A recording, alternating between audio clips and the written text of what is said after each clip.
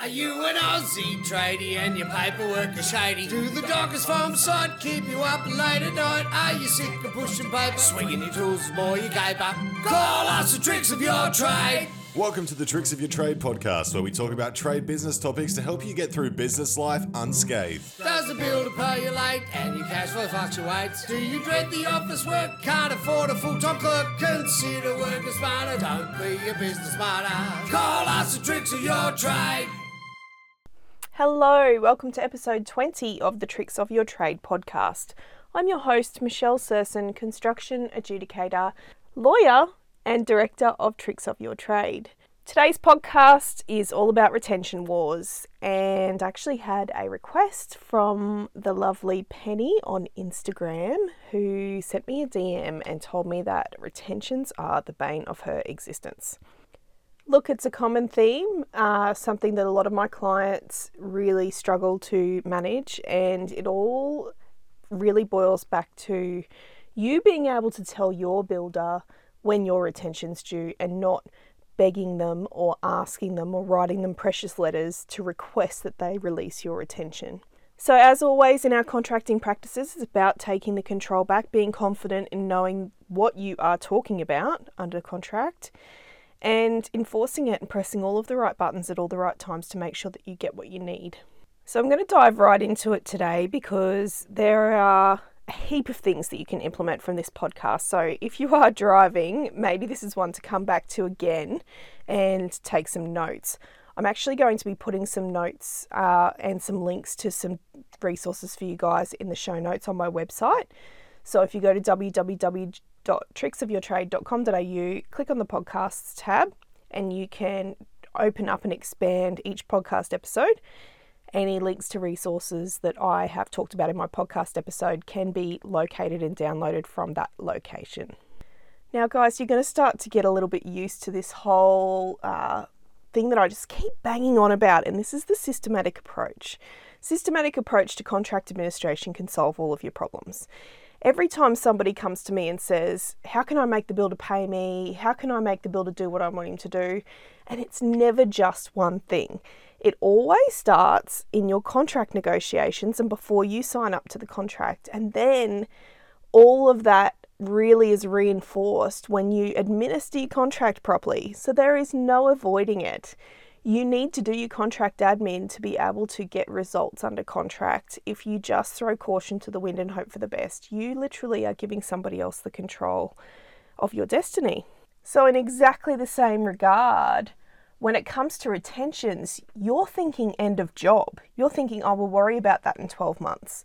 No, the retention is something that you need to protect from right before you sign the contract. And the things to look for are, how is the contract defining the defects liability period, and how is the contract defining practical completion? So you need to know from the outset, what do I need to do to achieve practical completion? And then once I achieve it, that is the trigger for the commencement of the defects liability period.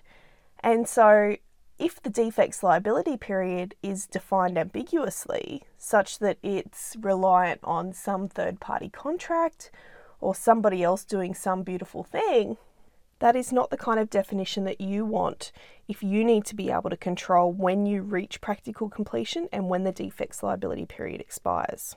Now, the other thing you need to know before you embark on the contract is, can this bloody thing be extended?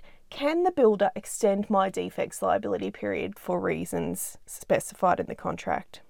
And if he can, on what terms, and then what is the further extension period, or how is the further extension period defined? So you see where I'm going with this. It can be quite simple in the contract. It can be as simple as the defects liability period is defined as 12 months, or 6 months, or 18 months. And it can be that practical completion is defined as when your works are substantially complete but for defects and omissions and all of your test certificates have been supplied. So that would be an easy one. But what if we turn our mind to a definition of practical completion that requires us to provide as-built drawings? And say, for example, you're the carpenter, or you're the tiler, or you're the waterproofer, or any other trade that just doesn't give as-built drawings to the builder. It's not part of what you do, but that silly old line item is sitting right in there in terms of the definition for you to reach practical completion. Now, say for example, in the scope of works, there might be miscellaneous all trade requirements in the scope of work, and again it says you must submit as-built drawings. Well, I'm sorry, my friend, but you're contractually required to submit as-built drawings for your trade works, and if the builder tries to enforce that, then you will have to actually come up with those drawings, employ somebody to do them for you. Alternatively, the builder might just try to value down what you've carried out under your contract because you didn't provide those valuable drawings to him at the end of the job. Now, that's a side effect, but when it comes to your retention, you really don't have an ability to trigger practical completion without performing that work. It's a little bit like if you're a trade that's required to provide a Form 16 that the building certifier needs to give the certificate of occupancy, or the Form 11 or 21 or whatever they call it now. And if you are one of those trades that's required to give that certification document and you don't give it, then you haven't triggered practical completion under the contract. So when you first get your contract, it's bloody important that you cross out every single thing in that definition of practical completion that is not part of your trade work. Now, turning to the definition of the defects liability period, we've all seen those ones that say that the defects liability period expires when the defects liability period under the head contract expires. Now, there's some pretty whiz-bang case law out there now that builders aren't allowed to do that anymore. So you're not allowed to tie retention to a third-party contract anymore. It's a little bit of a leap to say that a defects liability period clause would be void in a contract because your retention is tied to that contract, or your retention release is contingent upon that clause. But you would run the argument with the builder and say to them, look, they've outlawed this stuff. You can't do it anymore. We know what we're talking about, and push back on them before you sign the contract. Now, if you move out of the definitions in your contract and you start to look at the general conditions, it's very likely that there is a provision in your contract that requires you to give a notice to the builder prior to reaching practical completion. And they call it a notice of anticipated practical completion, and you're supposed to give one 14 days out from when you reach practical completion, when you think you're going to reach practical completion under the contract. Now, some slick lawyers argue that if you don't give that notice, and then you don't give a notice of practical completion, you haven't effectively triggered practical completion under the contract because you didn't comply with the contract provisions to give the notice. Again, it's not a difficult thing for you to do. And in fact, it's actually in your interests, I would say. It's in your benefit to give that notice because when we come to the end of the job, firming up when practical completion actually occurs can be really bloody hard. And so if you're to adopt the admin practice in your systematic approach to your contract administration, you would give the notice of anticipated practical completion 14 days before you think that you're going to reach practical completion.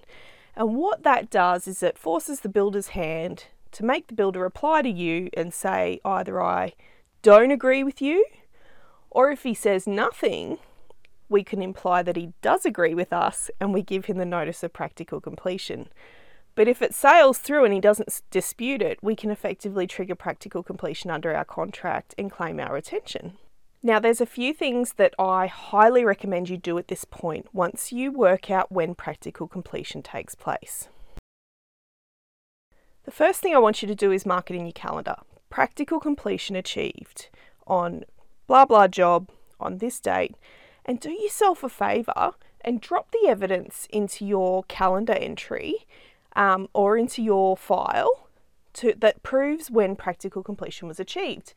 Sometimes you might actually get correspondence back from a contracts administrator that says, no, look, PC's not today, it's on Friday next week because the final inspection on the plumbing is going to take place then and you might be the plumber or something like that. And it could be that you don't actually have to do any further work, but that the inspection's not taking place until then, and so therefore your work won't be certified until then. You might decide at that point it's not worth arguing with the guy, and you just get him to firm it up with you in an email. That is exactly the kind of evidence that you would want to stick in your file to prove when the parties agreed that practical completion was achieved. It's one thing for us to have our own evidence and to have a position on something, but it's the holy grail of evidence if we can get the builder to tell us what he thinks and put it in writing, because it puts him forward in a position that it's going to be hard for him to go back on. Now, when you've firmed up the date for practical completion, you want to go about preparing your retention claim for PC for sure. That's another podcast in itself. What we're talking about today is how you can keep track of the timeframes surrounding your retention.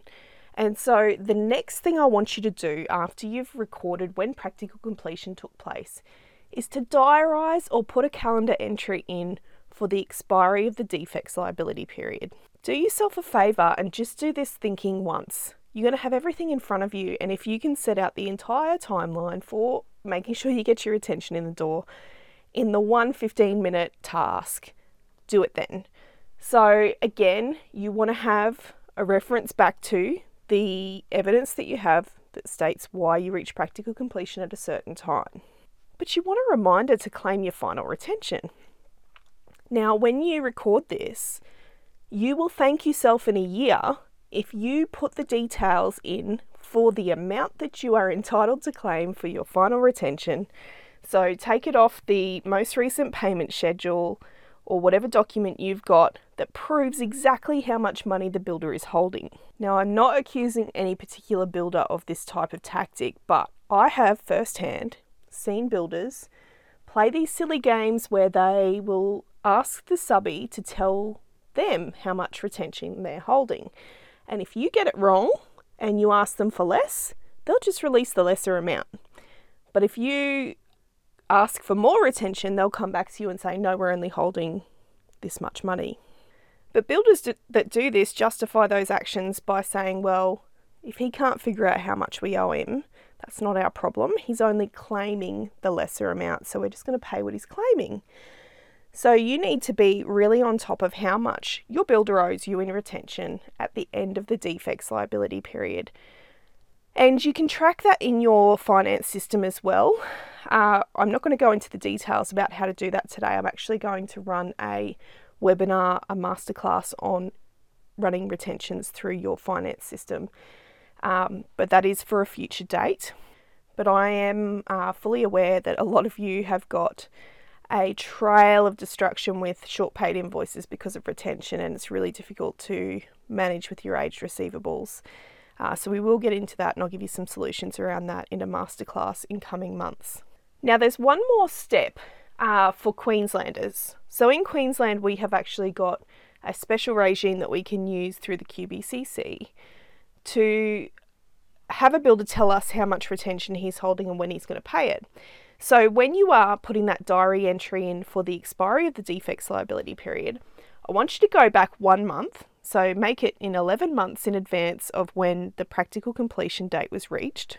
And what you're going to do is put yourself a reminder to send an email to your builder at that time, asking them for their Section 67 NC Notice of End of Defects Liability Period form. Now, this is a QBCC form that you can download from the QBCC website. So if you just go to the website and you search on forms, you'll be able to have a look at the form for yourself. Now, I'm looking at the form while I'm doing this podcast, and I can tell you that what it asks the builder to tell you is the date that the defects liability period ends, the total amount of retention that the builder is holding on you, and the amount of retention that they propose to pay, and the date that they will pay you that money. So there you have an example of where the regulator in Queensland recognises that this is such a big issue with builders not paying their subbies retention, and the problem with the end of defects liability period expiry for being able to use our security payment legislation to debt recover retentions. There's very tight time bars around that.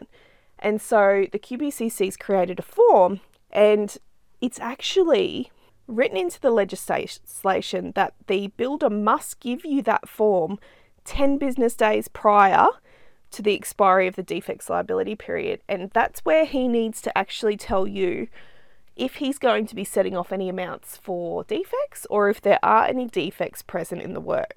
So if you put it into your admin system, 1 month out from the expiry of the defects liability period on all of your jobs in Queensland, that you're going to send an email to your builder asking them to give you the form Section 67NC Notice of End of Defects Liability Period. And the builder will go, oh, thanks for the reminder, and send it out, because they're getting to realise that this is a standard practice that they need to send, just like a payment schedule when you give a payment claim. Now, if you're listening to this and you're thinking, Michelle, you are full of it, if we sent an email like that to our builder would hit the roof. I'm actually going to give you a template email to send to your builder 1 month out from the expiry of the defects liability period, politely reminding them of when the retention's due. And so you can put that into your calendar entry to remind you what to write on the day. So you can see with retention how it really does start before you sign the contract. The very first layer of protection for your retention starts before you sign the contract, when you make sure that you understand when you're entitled to get your retention back in the first place and in what circumstances the builder's allowed to keep it. The second layer of protection comes when you effectively administer your contract so that you can trigger practical completion under the contract on your terms. So you've got control over when you reach practical completion, and you're able to track and manage that process further into the expiry of the defects liability period. And then the last layer of protection comes when you're informed, you have the knowledge to be able to go and make that proper claim for retention when the reference date arises at the expiry of the defects liability period. You're reminding your builder to give you the retention before it's ready for release, and then you're claiming it under the security of payment legislation, and then you need to enforce it. So when it comes to final retentions, you don't get a second chance to debt recover. You're going to have one last hurrah reference date under your contract to claim your final defects liability period retention. And if you miss the deadline to apply for adjudication when your builder doesn't give it to you, you will not be able to use security of payment legislation to recover that money. Now in Queensland, we're a little bit blessed in that we can use things like a money's owed complaint, and we can complain to the regulator about that. But in other states, it might be the case that we need to give a statutory demand. And if that was contested, we could end up in the Supreme Court. And the other unfortunate avenue for us, if we don't get our retention at the expiry of the defects liability period and we don't enforce that payment claim, is we need to use court to debt recover. And that, my friend, is expensive. More than likely, well and truly above and beyond what you're going to be trying to recover with retention.